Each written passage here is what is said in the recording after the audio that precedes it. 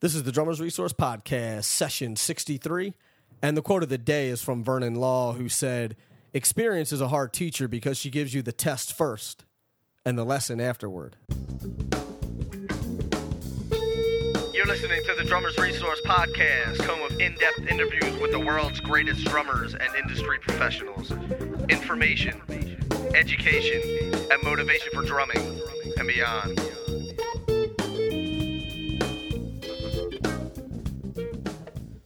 Hey, what's going on, everybody? Nick Raffini here with another session of the Drummers Resource Podcast, and I'm really excited to announce that registration has opened for my free webinar. I'm doing it this Thursday, September 11th at 7 p.m. Eastern Time, and you can register at drummersresource.com/webinar. And this free webinar will help you get your online presence up to a professional level, helping you get more gigs, more followers, and more exposure. And space is limited, so definitely register today, and you can register at drummersresource.com/webinar. One other thing for you, I worked out a deal with Boso Drumsticks. If you haven't heard this already, if you go to bosodrumsticks.com, they are the world's only maker of bamboo drumsticks, and they have a full line of bamboo drumsticks. They're awesome, made out of a sustainable product. I'm an endorsed artist through Boso, so I worked out a deal with them that if anything that you buy on the website, you put in the promo code podcast, you will get 15% off your order, which is great. And there's free shipping on anything over $30.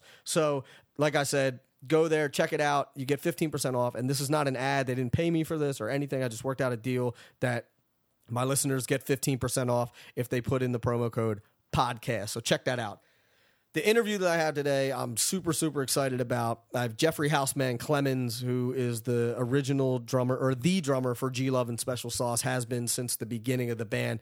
And I've been listening to G Love and Special Sauce for my whole life. It feels like, I've been listening to them for 20 years. They're one of my favorite bands. They're from Philly. I'm from Philly. Maybe that's why I like them. I don't know, but I love them. And Jeffrey is a super cool guy. He's influenced with New Orleans drumming, and he's a jazz guy, and plays a lot of linear stuff, and we're going to get all into that, plus what it's like to be in a band for this long and to really do it successfully, and a bunch of other cool stuff. So, like I said, extremely, extremely happy to have him on the show. So, without further ado, let's get into it with the Houseman. Jeff, what's happening, man? Thanks so much for doing this. I appreciate it. Yeah, hey, Nick. How's it going, man? It's going well. It's going well. So, we were just talking that you are in, where are you, in West Monroe, Louisiana? Yep, this is Jeffrey Clemens, the Houseman from G Love and Special Sauce, and I'm calling today from West Monroe, Louisiana. We're just sort of laying over here, and then the next show is tomorrow night in Dallas. So you are on the road with your band, G Love and Special Sauce. How long have you guys been together? Yes, well, this is our 21st year. It's amazing. It is amazing. We have the original trio currently on the road, and we're playing some of the classic stuff from, back in the day, as well as songs from our new record, which came out in April. It came out on Jack Johnson's Brushfire label. It was recorded. It was mostly recorded at Jack's studio in L.A., and we had we called in a few favors. We called in some guests. We had Ben Harper come and sing, and then I called Dave Hidalgo from Los Lobos, who's one of my absolute favorites, and he came and played guitar on some stuff. And there might have been a few other guests, but Jack's not on the record this time. But we had a nice session and some nice guests. Cool. And that album is called Sugar, right? Yeah, it's called Sugar. It came out in April, and I think there's it's sort of got the if you're familiar with the G Love sound, like you would recognize the sound right away. Maybe you wouldn't know the songs because they're new, but if you're familiar with our sound, then you'd be able to tell it's us. I think it sounds kind of like what we used to sound like, Mm-hmm. And and admittedly, that is the only G Love record I don't have, so I'll be picking that up. So. Oh, cool! Check it out. I think there's some good songs on there. We have struggled to have, a lot of commercial success, like radio type success, but we have sort of like a street cred and like a sort of, I hate to use the word underground fan base, but, G Love's one of those acts that never really like busted through with commercial hits. So we tour, and there's a lot of the people that know about us are, like it, and the people might have, I heard of those guys, but I've never seen them, Right. It's okay. I think, it's an interesting time to be touring because, we're trying to figure out how to maintain our audience and get people to come to the shows and, keep it so it's sustainable. You know what I mean? Mm-hmm. Mm-hmm. Now, how did this whole band come together? Because, you guys aren't all from the same area. You're from New Orleans, right? I'm originally from Boston. Okay. I lived after we got our record deal. I shoved off for New Orleans, but I met G Love in Boston. He's from Philly, and he moved to Boston. He was just sort of trying to find his musical, footing, and he wanted to sort of go where he didn't know anybody and play. I think he heard that Cambridge or Boston was a good place to try like playing out in the street or busking, in the subway or whatever. Mm-hmm. I'm not sure why he did that, but I met him in Boston, and that's my hometown. And the bass player, Jim, is from the area. He's from Rhode Island originally, but went to college in Boston. And so I saw G Love playing a bar one night. I happened to be in the place, and I heard instantly what he was doing and had an idea right away. And then I knew a bunch of upright players because I was sort of hosting like a bebop, like a straight ahead jazz jam. I was studying jazz at that time with Alan Dawson, who's an incredible. Awesome. Yeah, he's one of the great. Let's not confuse the listeners. We said Alan Dawson, not Alan Awesome. But Alan, for anybody that doesn't know who Alan Dawson is, DAWSON, you just got to look him up. Look him up on Wiki or look him up on YouTube. He was a very potent bebop drummer from the 1940s up until the time he stopped playing in the 90s. I studied with him sort of at the end of his tenure, but that's how it all came together. I happened to see G Love play at a bar. He was playing solo one night, and I knew right away what to do, and we had a few different. I introduced myself to him, and then we had a few different bass players come down and play with us, and that was sort of how it started. Nice. And it's funny that you said you knew exactly what to do, because I definitely feel that you have a different style than most drummers, and I think that that's what gives G Love and Special Sauce its signature sound, is the way that you play and the way that Garrett plays, and just the way that everything is locked up. How did you develop that sound, though? How did you, because I definitely think that you approach things differently. Well, thank you for the compliment. I always take that type of statement as a compliment. Absolutely. Yeah, people that say that to me, I feel like they are definitely telling me that I do something unique, which is the highest praise. And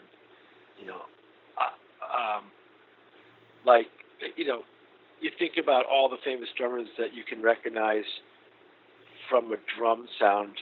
There's really not that many. I mean, like percentage-wise, in other words, like let's just talk about modern drummers. Like, when a song comes on, you'd probably be able to recognize like Stuart Copeland and the Police, mm-hmm. or Alex Van Halen with the original lineup of Van Halen, or even with the Sammy Hagar lineup of Van Halen. I'm just trying to think of like how like drummers that you can recognize right away when a song comes on, even if you don't know the song. And I generally don't. I generally wouldn't blow smoke up my own, what. But I think that that when our stuff comes on, you can tell by the drum sound that if you're familiar with G Love, then you know that it's us, or you know that it's me. Right. And I totally agree with that. Yeah, and like in fact, the other night, the bass player Jimmy, he was playing something off his computer on the stereo here in the front lounge of the bus, and I said, "Dude, that sounds like me. I swear that's me."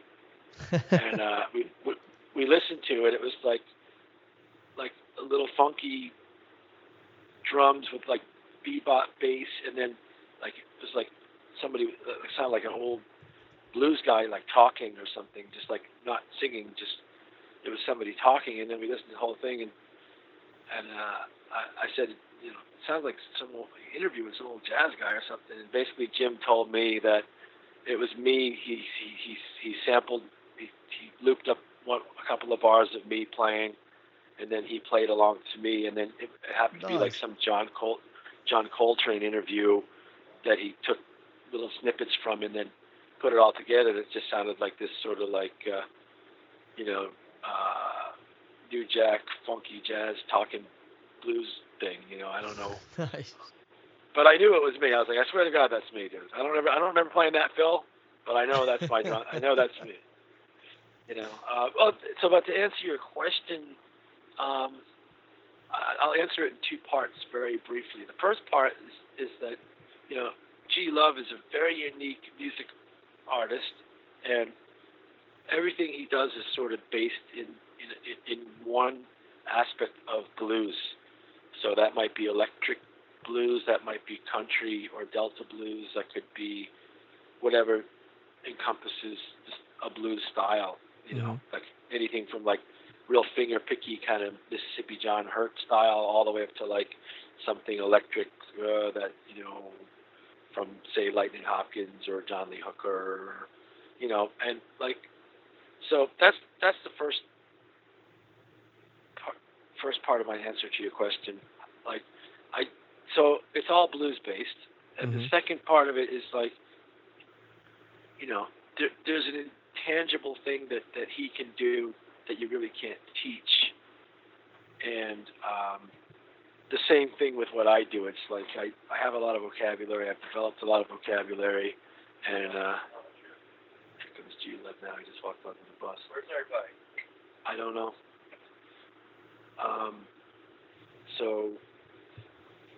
You know, it's an intangible style based on vocabulary, and you know, I thought I was cool when we started the band, and then I moved to New Orleans and lived there for 10 years from after we got a record deal, and after we recorded our second album in 1995, I spent 10 years in New Orleans and eventually got flooded out in Katrina, but that's where it took off to another, it shifted into another gear for me to have to you know.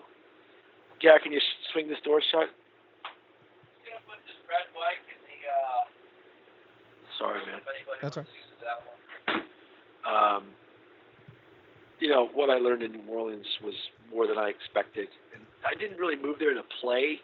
I lived there for 10 years, and the first 5 years that I lived there, I didn't really play. I wasn't really there to, like, hustle gigs or, you know, try to be part of any music scene, although I did eventually become part of a music community and learned so much by seeing and listening to what was going on down there. And, you know, if you're a drummer, you know, we all sort of know about not the cliches, but there's so much music history down there. It's really it's a drummer's town. And, you know, all the way back to the turn of the century with the development of like hot jazz and then Dixieland and then brass bands and then like blues and funk and all that funky New Orleans stuff that came on the electric instruments and the, you know, or all the cool blues and R&B that came out of New Orleans in the late 40s and early 50s. Fats Domino, you know, Little Richard recorded some of his famous sides there. Guitar Slim, Earl King, the list just goes on and on. But I learned, that's really where I had been playing already for 15, 17 years before I moved to New Orleans. And then the 10 years what was the move there for? Get out of the winter. You know, I lived in Boston my whole life, and I just kind of fell in love with New Orleans when we went there to record our record for 3 weeks. And I had been there once before to visit a buddy of mine, and I just that was before we had a record deal or I had enough money to move. And then after that, I said, screw this. I'm going down to New Orleans. It's nice weather. It's unbelievable amount of historic music scene down there, and from the Neville Brothers and Alan Toussaint to the Dirty Dozen brass band and all Walter Wolfman Washington, Snooks Eaglin, and all Earl King, and all points in between. You know what I mean? Right. And so I guess I'm not really answering your question. I'm babbling, but I like it, man. It's funny because I did an interview earlier today with another drummer from New Orleans, Andrew from the Revivalists. Yeah, I don't know if I know who that is. Although I think I read about them. I might have heard about them. Okay. But I was just talking to them. So I'm already in the New Orleans mind. Gotcha. In the mind frame of that. So the thing about New Orleans is that you can listen to records all day with Dr. John or the Meters or whatever, or the brass bands, but to actually see how they play down there, like what's really happening with your own eyes and ears, is really special. It's an amazing town. It is absolutely an amazing town. It's unique. It's unto itself, and a lot of the African American drummers down there, because of the evolution of the instrument in the city, oftentimes play open-handed. Mm-hmm. And this is something that I wouldn't have thought about unless I moved there, but I can't explain it. I don't have a lot of time to go into it on this interview, but some of the great New Orleans drummers like Shannon Powell, Herlin Riley, even the way back drummers like Earl Palmer, mm-hmm. Smokey Johnson, of course Ziggy Modeliste from the Meters, and who was Herman Ernest, Willie Green, that played with the Neville Brothers, and still might play with the Neville Brothers. And then who's the one I'm leaving out that I wanted to say open-handed? Not Stanton Moore, but Johnny Vodakovich? Johnny Vodakovich is another good example. There's all these drummers down there that play open-handed on the drum set, where normally you and I might sit down at a kit. If you play a right-handed kit, then you're crossing your right hand over to the hi-hat, and your left hand is playing the snare. But these guys play an open-handed style with the same configuration. The other one I wanted to mention, a really famous New Orleans drummer, one of my favorite jazz recordings of all time. Anybody that's listening, Ahmad Jamal Trio, live from the Pershing, which is a venue in Chicago, I think, and it was recorded in 1958. Piano, upright bass, and drums live album. One of the all-time greatest. Vernel Fournier is the drummer. He was from New Orleans. He might have been living in New York City at that point. I don't know where he was living or how he ended up playing with Ahmad Jamal in the late 50s. But this album is groundbreaking, breathtaking, amazing brush and mallet work. Like, anybody listening, if you're interested in, like precision boleros and wonderful swirling and sweeping jazz brushes and like mallet type cool tom-tommy inflections. I mean, this is one of the all-time greatest recordings. So I'm going to say it one more time, then we're going to move on. Ahmad Jamal, live at the Pershing in 1958. Otherwise, what I learned in New Orleans from being there for 10 years it's an intangible thing. You got to go there. You got to go sit there for 10 years to see it and feel it and hear it and see it. You know what I mean? Mm-hmm. Mm-hmm. So the answer to the question after 10 minutes is G-Love has a very intangible delivery. It's something you really can't teach. Like, you can't teach someone how to play like a drunk old blues guy. Right. Really. I mean, you can get drunk and play blues. Right. But I always play the first thing that comes to mind, Nick. So this is really the answer to your question. Three of my biggest drum influences would probably be, just for the sake of this interview, let's just say Ziggy Modeliste from the Meters, John Bonham from Led Zeppelin, and any of the three drummers that played on all those James Brown records. That would be John Jabo Starks, Melvin Parker, or Clyde Stubblefield. We're all familiar with these names.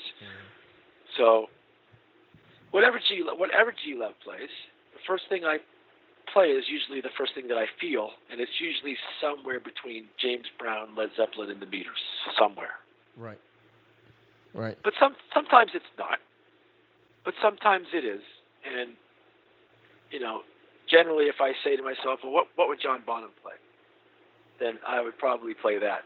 Or if it feels like more like a New Orleans second line thing, then I might ask myself, well, what would Earl Palmer, or what would Herman Ernest, or what would,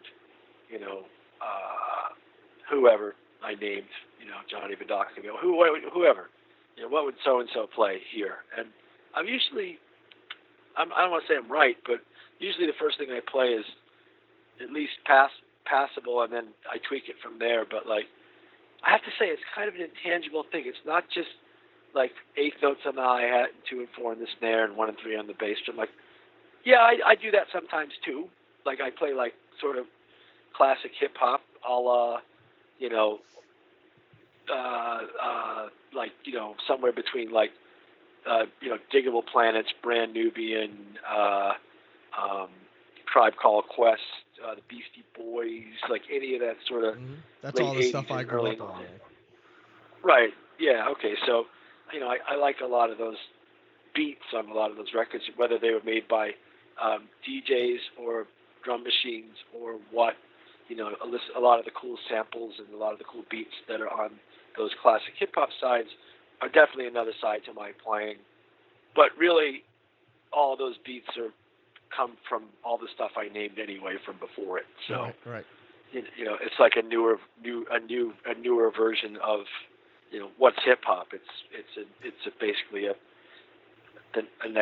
another generation of James Brown's beat, So, all that stuff, slammed together is is what I play with G Love, So now, do you think that was your style sort of evolving as you started playing with Garrett more, and you guys were kind of all working this out together?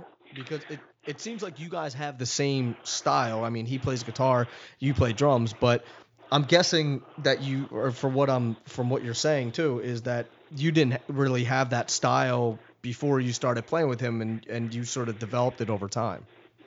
Well, I mean, I was already studying. I was living in Boston. I was studying with Alan Dawson and listening to a lot of New Orleans music before I moved to New Orleans. But, I got you.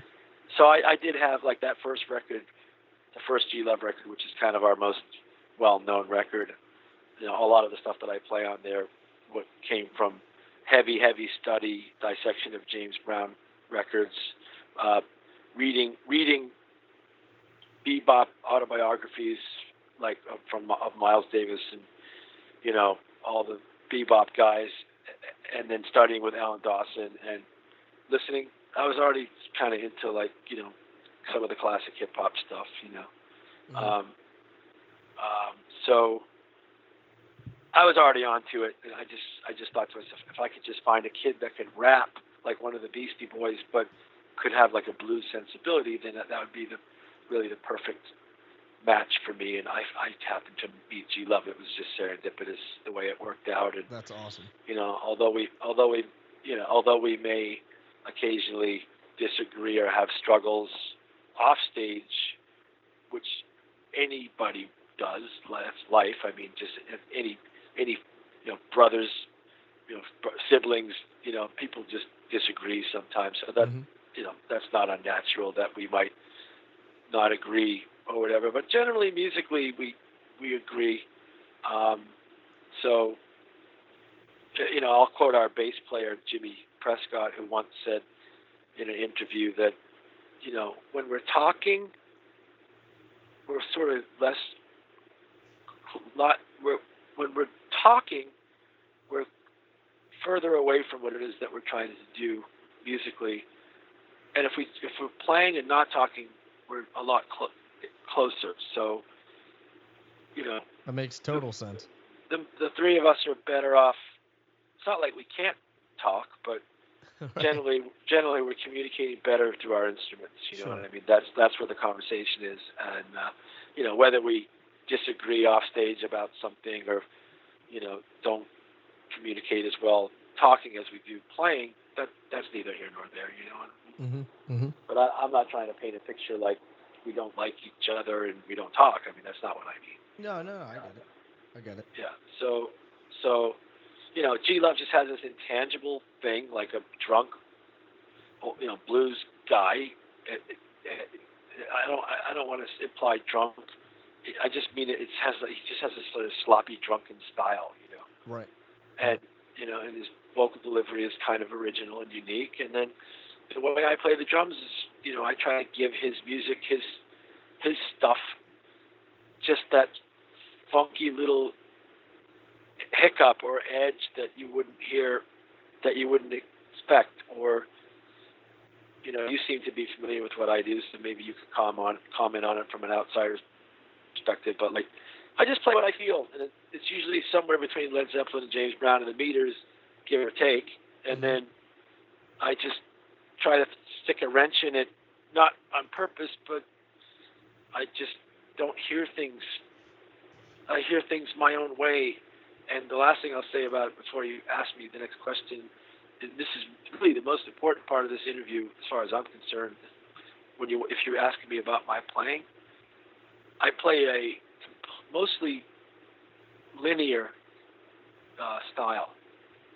So a lot of drummers might not know what linear is. If you want to explain it, you can. If you want me to do it in a sentence or two, I can. I have a lot of clips on YouTube. I have free drum lessons on YouTube. You just type in my name, Jeffrey Clemens, and I call them all. They're all numbered by drum break. So Jeffrey Clemens drum break number 1, number 2. I have about 20 clips on there. Haven't put anything too much on there lately, but I definitely have some lessons that talk about my linear style. And, you know, for the listeners that don't know what linear style means, it basically means that I'm not always hitting the hi-hat and the snare drum on the same beat, or the kick drum and the hi-hat on the same beat. It might just be like a hi-hat on one, a bass drum on the next 16th note, followed by a snare drum on the next 16th note, and so on. So it's more like boo, ka, che. And together, you know, it's like buka cha. It's hard to explain. Not hard to explain, but I just want people to know that I'm not always just like playing regular rock beats where the hi-hat and the bass drum happen on 1, and the snare drum and the hi-hat happen on 2 and 4. I have a different idea about things, and by playing 1 16th note at a time to make my patterns, this sort of gives my style a little more unique delivery. That coupled with my sound, if you want to get into that, we can talk about what kind of drums and cymbals I use or whatever. But you know, it's hearing. As I mentioned before, I've been listening to your playing for not 21 years. You know, since the first record came out. So now hearing you explain what your style is, now it makes total sense. You know, which is funny because listening to it before, not that I ever felt like it didn't have any rhyme or reason to it, but it didn't have any rhyme or reason to me. I know that it made sense to you, but to me, I was like, what? And that's why I always was, you know, frustrated trying to learn some of your tunes too, because it was like more, not necessarily what you're playing, but why you're playing it and where you're coming from. And now hearing you say, well, yeah, I listened to, you know, Zig, and I listened to James Brown, and I listened to John Bonham and all that stuff. Now I can start to hear it. And that total, like, New Orleans, that meters, linear stuff, the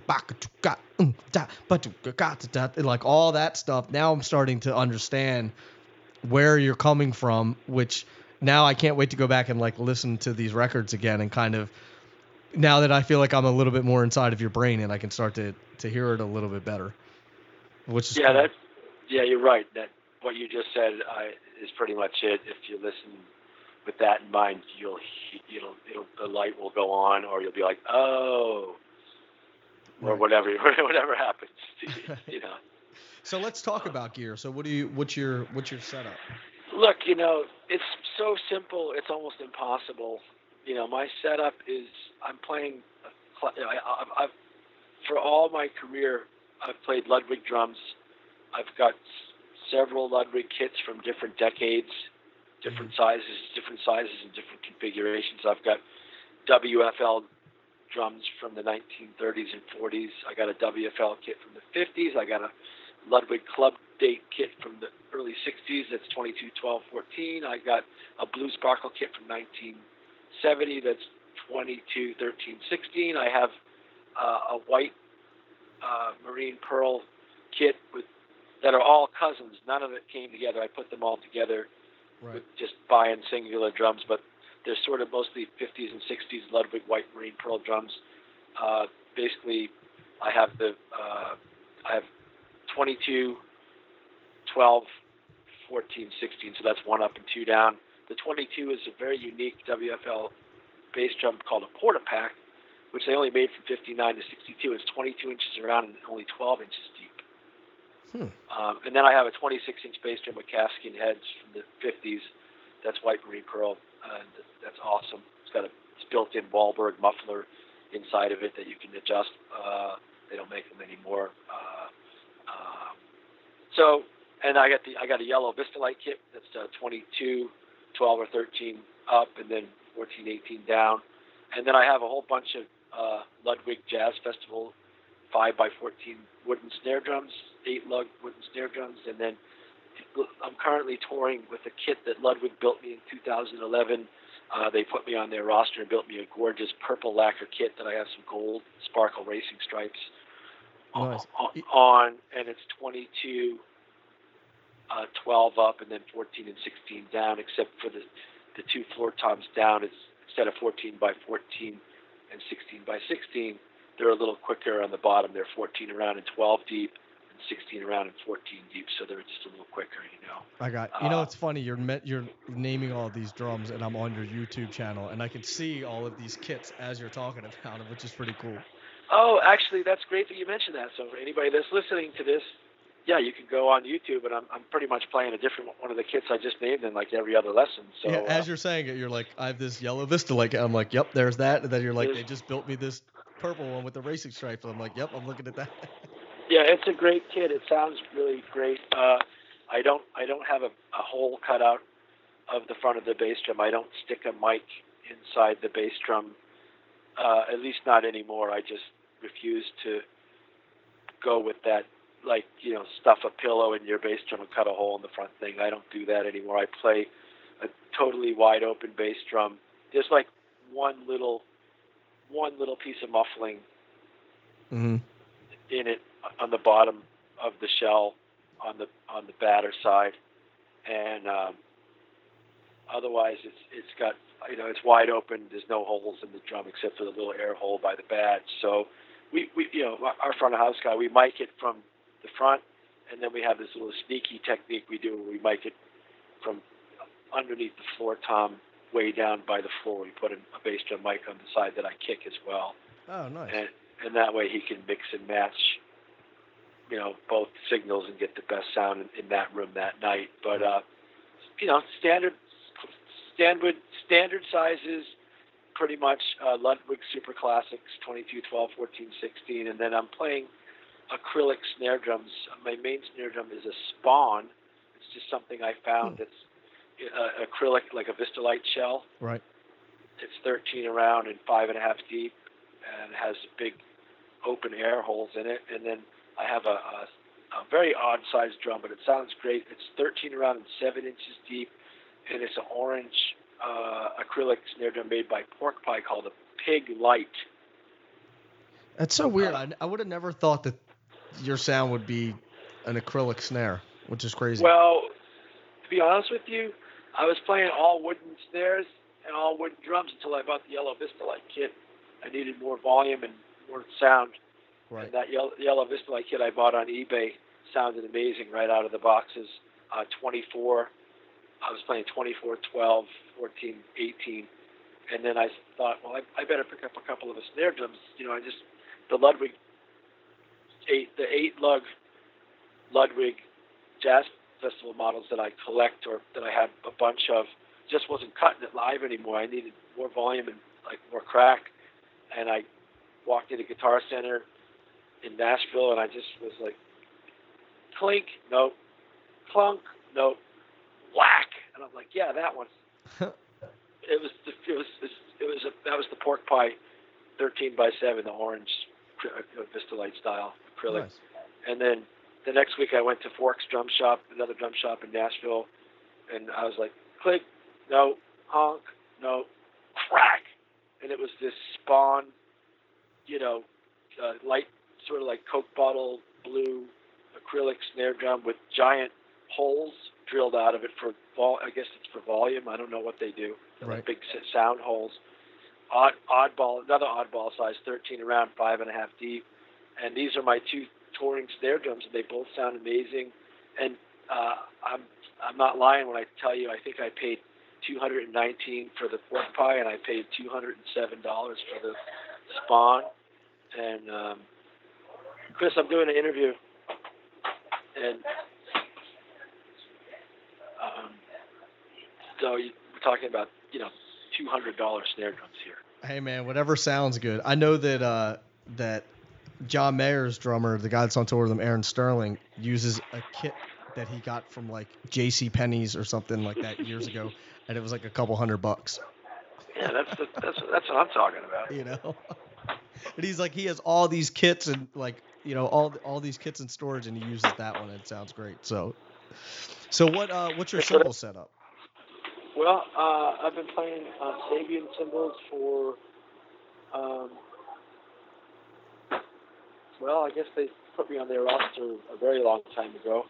I started out with these cool, when we first got signed, I had just what everybody else had. I had sort of like Zildjian cymbals. I had a really cool cymbal I had bought when I bought one of my old kits a long time ago. It came with a 20-inch 60s jazz mini cup ride, like very small bell, just a little mini cup for a bell. And I had these Paiste hi-hats and a few splash cymbals and sort of normal type crash cymbals. And then when Sabian put me on their roster on 94, 95, I was signed by the artist relations guy for Sabian at the time was Bill Zildjian. Mm-hmm. I don't know if you know that, but Robert Zildjian was the guy that founded Sabian cymbals. Right. Yeah, the family split and all that. Yeah, the family split. Robert founded it in '83. His two sons were working in the company, and Wilson or Bill Zildjian took a shine to me, and we're still great friends. He's from near where I grew up, outside of Boston, and so the Sabian company's been very, very generous to me, and they've given me just some beautiful, wonderful cymbals, and I've never had, they've always allowed me to just try out or play whatever I wanted to play without, asking too many questions, and right. The collection I have is just gorgeous. And so I'm currently playing really gigantic cymbals. I have a 24-inch. They call it a bash. They call it a bash ride. It was Sabian's big buzz cymbal, not at this past NAMM show, but the one before, I think, in 2013. So it's a really thin cymbal, but it's 24 inches, so you can ride it, and it's got like a classic jazz like tone without too much overtone, but you can smash it or crash it, and it has a nice crash sound as well, and it has a nice bell. It's a very nice, gorgeous cymbal, with very versatile, and then I have a 22-inch. I think I'm touring right now. It's the JoJo Mayer Omni Ride. Yeah. It's the JoJo Mayer signature ride cymbal, and it's got like a wet and dry. Like the middle is unfinished, but the outer part is finished. So like the middle of the cymbal is real dry and pingy, and the outside is a little more of a wash, And then I have a type Sabian Vault crash cymbals. Neither one of them were available at the time. They were prototypes. So one's a 22 20-inch crash cymbal that you can buy 21s, but you can't buy 22s. You would have to order 22-inch crash cymbals from Sabian. Mm-hmm. But I got one that was a prototype. Oh, nice. It's really awesome. And I'm using another of their Vault series cymbals. It's a 20-inch Vault crash, which I think is available now, but at the time, this was also a prototype cymbal. I got and they're the type of crash cymbals that you can crash and get that nice Bonham kind of tube limiters crash like on the Zeppelin recordings. Mm-hmm. But they're also thin enough that you can ride them and get that big wash going too. Right. Like that Meg White kind of like wash when she bashes her crash cymbal and she rides it. You know what I mean? Yeah. Yep.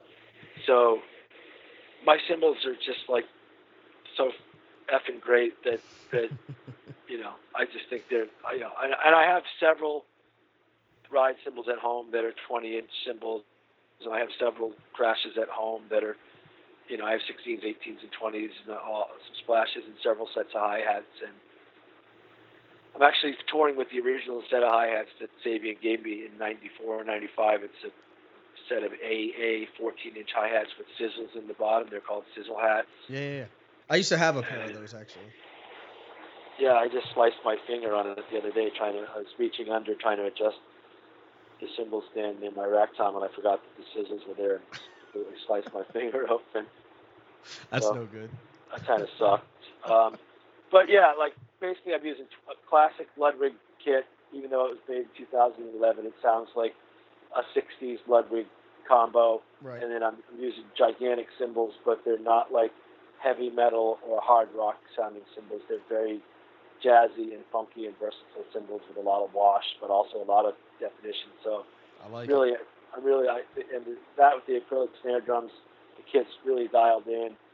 Off to my left, I have some cowbells on a stand and some bongos on a stand that I play with sticks because I can do things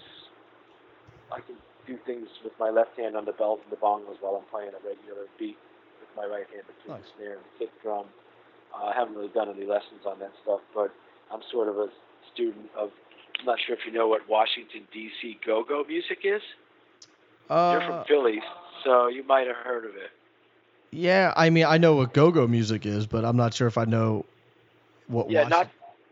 not to be confused with, like, 60s go-go, like, you know, dance kind of, right, like, garage music. I'm talking about, like, the big funky go-go thing that happened. It's from Washington, D.C. It was originated by artists like Chuck Brown and the Soul Searchers. Yep.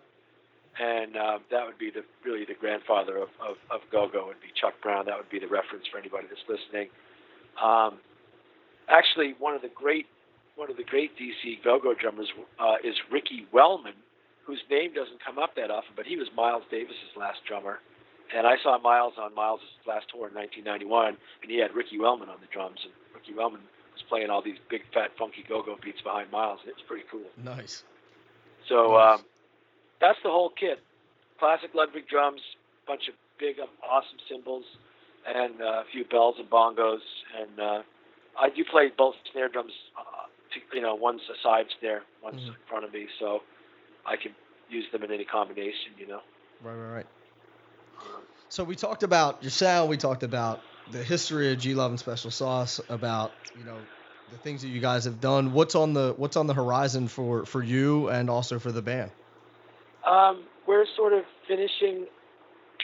We did a tour this winter, but the record was supposed to come out and coincide with our winter tour. We always tour like around February and March every year because, you know, we just feel like there's not a lot of bands touring in the winter. A lot of bands tour in the summer and take the winter off, so we usually do like a 2-month tour, basically a month, then 2 weeks off, and then another month. It comes out to about 50 shows in 75 days. You know what I mean? Right. But the record didn't come out on time, so that was a little bit of a swing and a miss. That was one of those unfortunate things where the record got pushed back for whatever reason, and we were touring without the new record out. But it was also the 20th anniversary of our debut record coming out, so we used that as the premise for the tour. And what we did is we played our very first record from start to finish every night. That was the first part of our show. That's pretty awesome. And it was awesome. And then we previewed songs. Our encore was basically 3 or 4 or 5 songs off the record that was going to be coming out in April, and then that gave G Love a chance to tell everybody, like, here's some of the new songs. The record will be out in April. So we sort of used that to introduce the new stuff. And then we just toured with Slightly Stoopid and Stephen Marley. That was part of our summer tour. It was amazing to tour with the Marleys, the Jamaicans. They're so cool. I went to school with Stephen Marley's sister. Oh, yeah. Far out. Was that in Philadelphia? Outside of Philadelphia, yeah. Makeda Marley is her name, and I grew up with her. I've known her for 100 years. So that's amazing. I forgot to mention that my other little side project band that I had in New Orleans, and I have another version of it where I live in Nashville, plays all Jamaican rocksteady covers, like old 45s. That's another style that I didn't really get into with you in this interview. Nice. But I have 2 bands, one in New Orleans and one in Nashville, that plays early 60s Jamaican rocksteady 45s just for fun. Mm-hmm. You know? So wait, so where do you live? Part-time in Nashville, part-time in New Orleans? No, I live in Nashville full-time. I got swept out in Katrina in 2005 from New Orleans. Oh, because I was going to say, I thought you were in Nashville. Okay. I'm in Nashville. Okay. So what are we doing? Well, we just finished, we just finished the Slightly Stoopid and tour with the Marleys, and then the back half of that is this little co-tour we're doing with blues artist Keb Mo. Oh, yeah, I love Keb Mo. And, we're out with him now for another week. This is the last week of shows. And then for the rest of the year, we just have some, a few festivals and a few fly dates. We have some shows in Japan in October. We usually go to Japan about once a year. So because the new record's out, we're going to go over and play one festival, and then 2 club shows, one in Tokyo and one in Osaka. And then on the back end of that, instead of flying home, we're going to do something really unique, and it's kind of a once-in-a-lifetime opportunity. We're flying from Japan to Cuba, and we're going to play in Havana. There's a new festival in the last few years called Cuba Mera, which I haven't even looked up the website, but it's kind of like they get American bands to come down, and it's kind of like an exchange workshop kind of thing with the Cuban musicians, and then they put on a festival. That's awesome. So I've never been to Cuba, and most people probably haven't had a chance to go. Mm-mm. And so we're gonna fly from Japan back to the States, and basically land in the States, sleep one night in the hotel, and then fly down to Cuba and play this festival / workshop / exchange thing for a couple of days.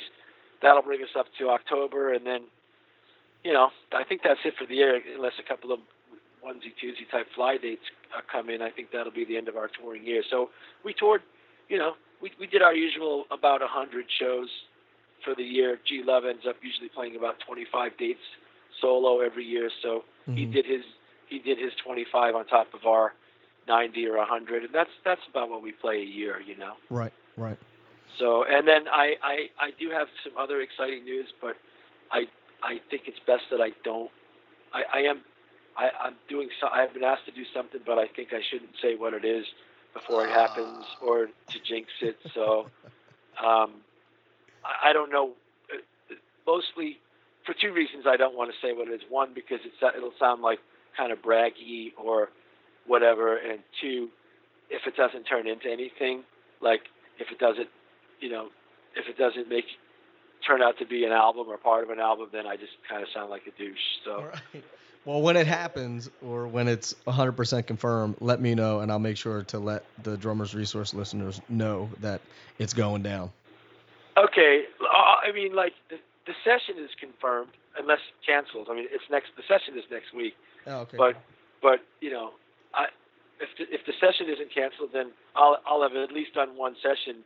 Beyond that, I don't know if I'm going to be asked to do another one, or if what I play on will end up on any kind of a record. I don't know, but I've never really been in this position before, so I think it's best that I don't say anything. No problem. Which is kind of cool. It sounds like a tease, right? Right. Yeah, and just keep me in the loop, man. And I'll let everybody know. Like I said, once it goes down. So. Yeah. Cool. And what's that? Go ahead. Yeah. Thank you. Cool. Yeah.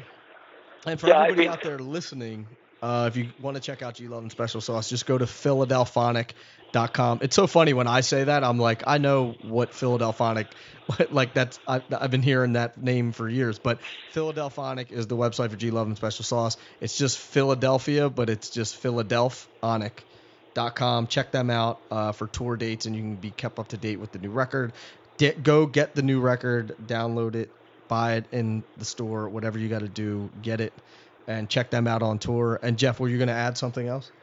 Yeah, or if anybody doesn't know how to spell Philadelphonic, they could just type the letter G, period, Love into any Google or search engine, and it'll all come up that way. And then, yeah, check me out on YouTube. I have some really great. I have about 24-minute drum lessons on all kinds of cool stuff. I don't have that many followers, but the people that follow my lessons seem to really like them. They're short, and I always show something cool, and they're well explained. And you can follow me at Twitter if you feel like it, at Jeffrey Clemens. It's all one word, at Jeffrey Clemens. That's about it. I don't know. I'm just trying to keep up with like all the kids and their social media stuff, and I'm not really like, I don't have a website, and I'm not really like out to be like a super duper self-promoting, I'm just not that guy. Like, right. I'm just not that guy. I'm not going to like go to the NAMM show and tell everybody how great I am and how they should all give me free stuff, and that, I'm the world's most innovative modern drummer, and that everybody should buy my instructional DVD and all that kind of stuff. That's not my MO. And in fact, before I go, I'll tell you one last little story. What prompted me to start putting drum lessons on YouTube for free is one of my really great drummer friends, an awesome drummer and hilarious dude, Johnny Rabb. You probably know Johnny. Yeah, Johnny's a buddy of mine. Yeah. He's just such a hilarious dude. I know. And, he is. I interviewed him, but I mean, I've known him for a while, and actually, I think he and I talked about me hooking up with you or something, and I think I just reached out afterwards or something. I forget exactly how it happened, but he was going to get me in touch with you if you and I didn't connect. So. Yeah, he's such a great drummer and such a funny dude, and such an awesome musician and such a kind human being. And anyway, he was trying to talk me into. He was living in Nashville at the time, and he was trying to talk me into. He's like, dude, I can get you to hook up with the distributor, and you should record the DVD. And I was just like, no, man, no, I'm not doing it. I'm not doing that. I'm not going to spend $25 or $100 or $5,000 on this like professional DVD, and then get it all pressed into, what do I press 500 or 1,000 of them? And I was like, dude, I'm not going to like sell all my secrets for $24.99. I was like, you know what? I'll just give them away for free. It'll be better for me. It'll be better for my place in the universe and my karma in the universe if I just put the lessons up on YouTube and give it away for nothing. So Johnny was really the catalyst for me putting up all my cool drum secrets for free on YouTube. Nice, and all of us drummers appreciate it. I definitely checked out the video on Sissy Strut to figure out how to play that. So. Oh, okay, yeah. That's not an easy groove to play. No, I think my version is okay. Somebody else sent me a message the other day about the very first clip I posted was on James Brown's Funky Drummer, and there's probably a lot of lessons on that. But some guy out of the blue said, dude, you're the first. He wrote something like, you're the first guy that plays it how it goes, or even came close. Nice. So he must have watched a lot of drummers try to explain it or play it. I don't know. I like it. Now I'm going to go watch that video right now. Well, that was the very first one, so I didn't really have, I was sort of crouching down to make sure that you could see my face in the camera, and then I got better at making the videos, shooting them from different angles and a lot more relaxed.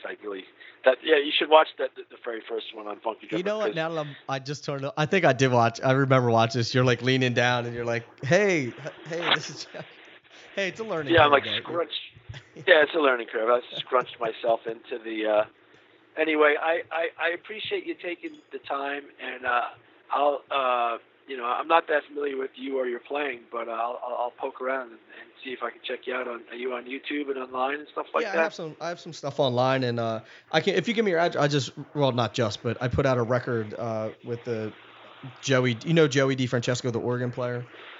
Oh, I do. Yeah, I actually a long time ago was going to suggest him for a session for us with G. Love, because I think he's from or lives in Wilmington, Delaware, and I know who he is, and I'm a huge fan of the organ, all that, organ trio stuff way back to Jimmy McGriff and Jimmy Smith. And yeah, that's Jack all my McDuff. stuff. Man. Yeah. Oh, okay. So you're an organ trio guy. Yeah. Well, I do everything, but I ended up cutting this record, my own record, and I got his brother Johnny to play guitar and this guy Rich Podesta to play keys and stuff. But it turned out decent, so I'll get that. So is it like a jazz soul record, kind of a jazz? Yeah, it's along the lines of like the Jimmy Smith, Jack McDuff kind of stuff. So. Yeah, I'm a big fan. I go absolutely ape shit over that, all that stuff. I love the organ, old organ records. You can never get enough of that stuff, Yeah, I actually played in an organ band called The Sermon that was named after the Jimmy Smith record, and right, The Sermon, yeah. And our guitar player got permission from Jimmy Smith to name the band The Sermon before he passed, which was kind of cool. That is very cool. I took G. Love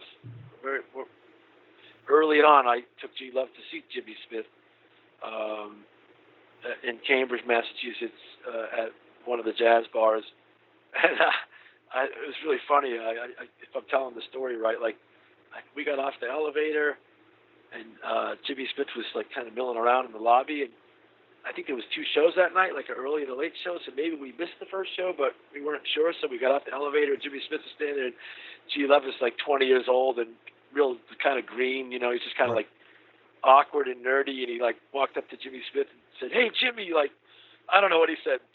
I don't know what he said. Something are you gonna play now or whatever?" And Jimmy Smith got into a karate stance because he was a karate guy. Right.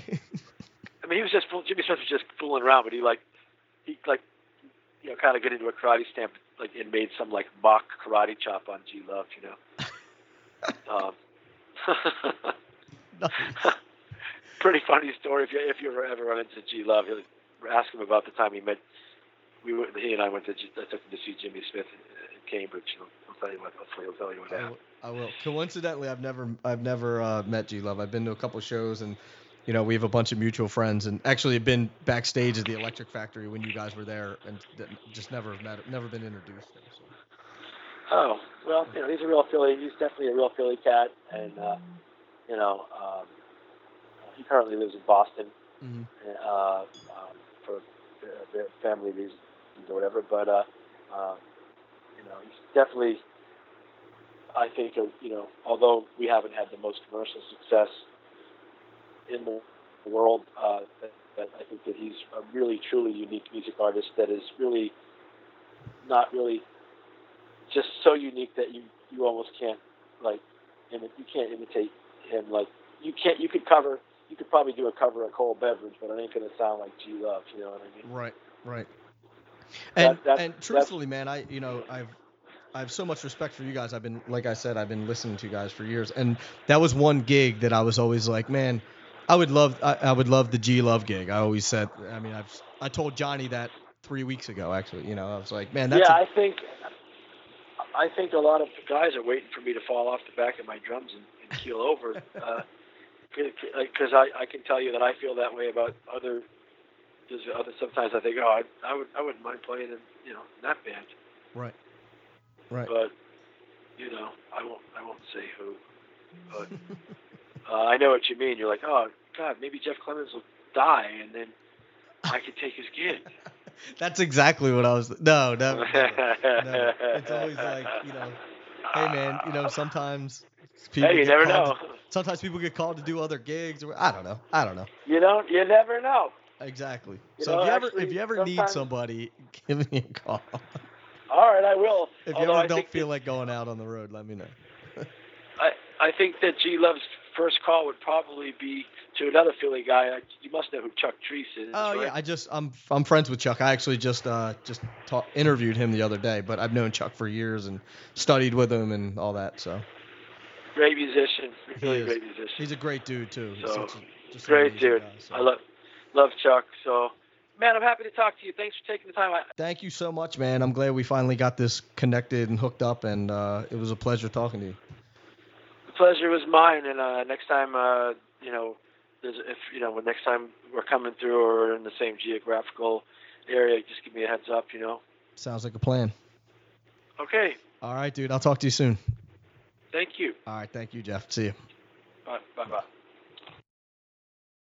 There you have it, Jeffrey Clemens, the house man from G Love and Special Sauce. And I apologize about the audio quality, how it was kind of going in and out a little bit. He was in the middle of nowhere doing that interview, and we had some issues with the Wi-Fi and with the internet and all that stuff. So we finally got the interview, and we actually had to start it over a few times. So it was a bear of an interview, but it was great because the information that Jeff shared was so great, and he's just such an awesome dude. So thanks for listening to that interview. I appreciate it. And one more time, I want to talk about this webinar real quick. This webinar is going to be Thursday, September 11th at 7 p.m. Eastern Time, and it's called Marketing for the Modern Musician. And it's a free webinar, and it'll help you get your online presence up to a professional level, helping you get more gigs, more followers, and more exposure. And you can sign up at drummersresource.com/webinar. Also, if you want to get some bamboo drumsticks, check them out at Boso Drumsticks, BOS as in Sam, O, drumsticks.com. Get 15% off. All you have to do is use the promo code podcast. Simple enough. And check out G Love and Special Sauce at Philadelphonic.com. Check me out, drummersresource.com. I'm on Facebook at facebook.com/drummersresource. I'm on Instagram at drummersresource and on Twitter at drummersrsource. And until the next podcast, thanks so much for listening. I'll be talking to you soon. Peace.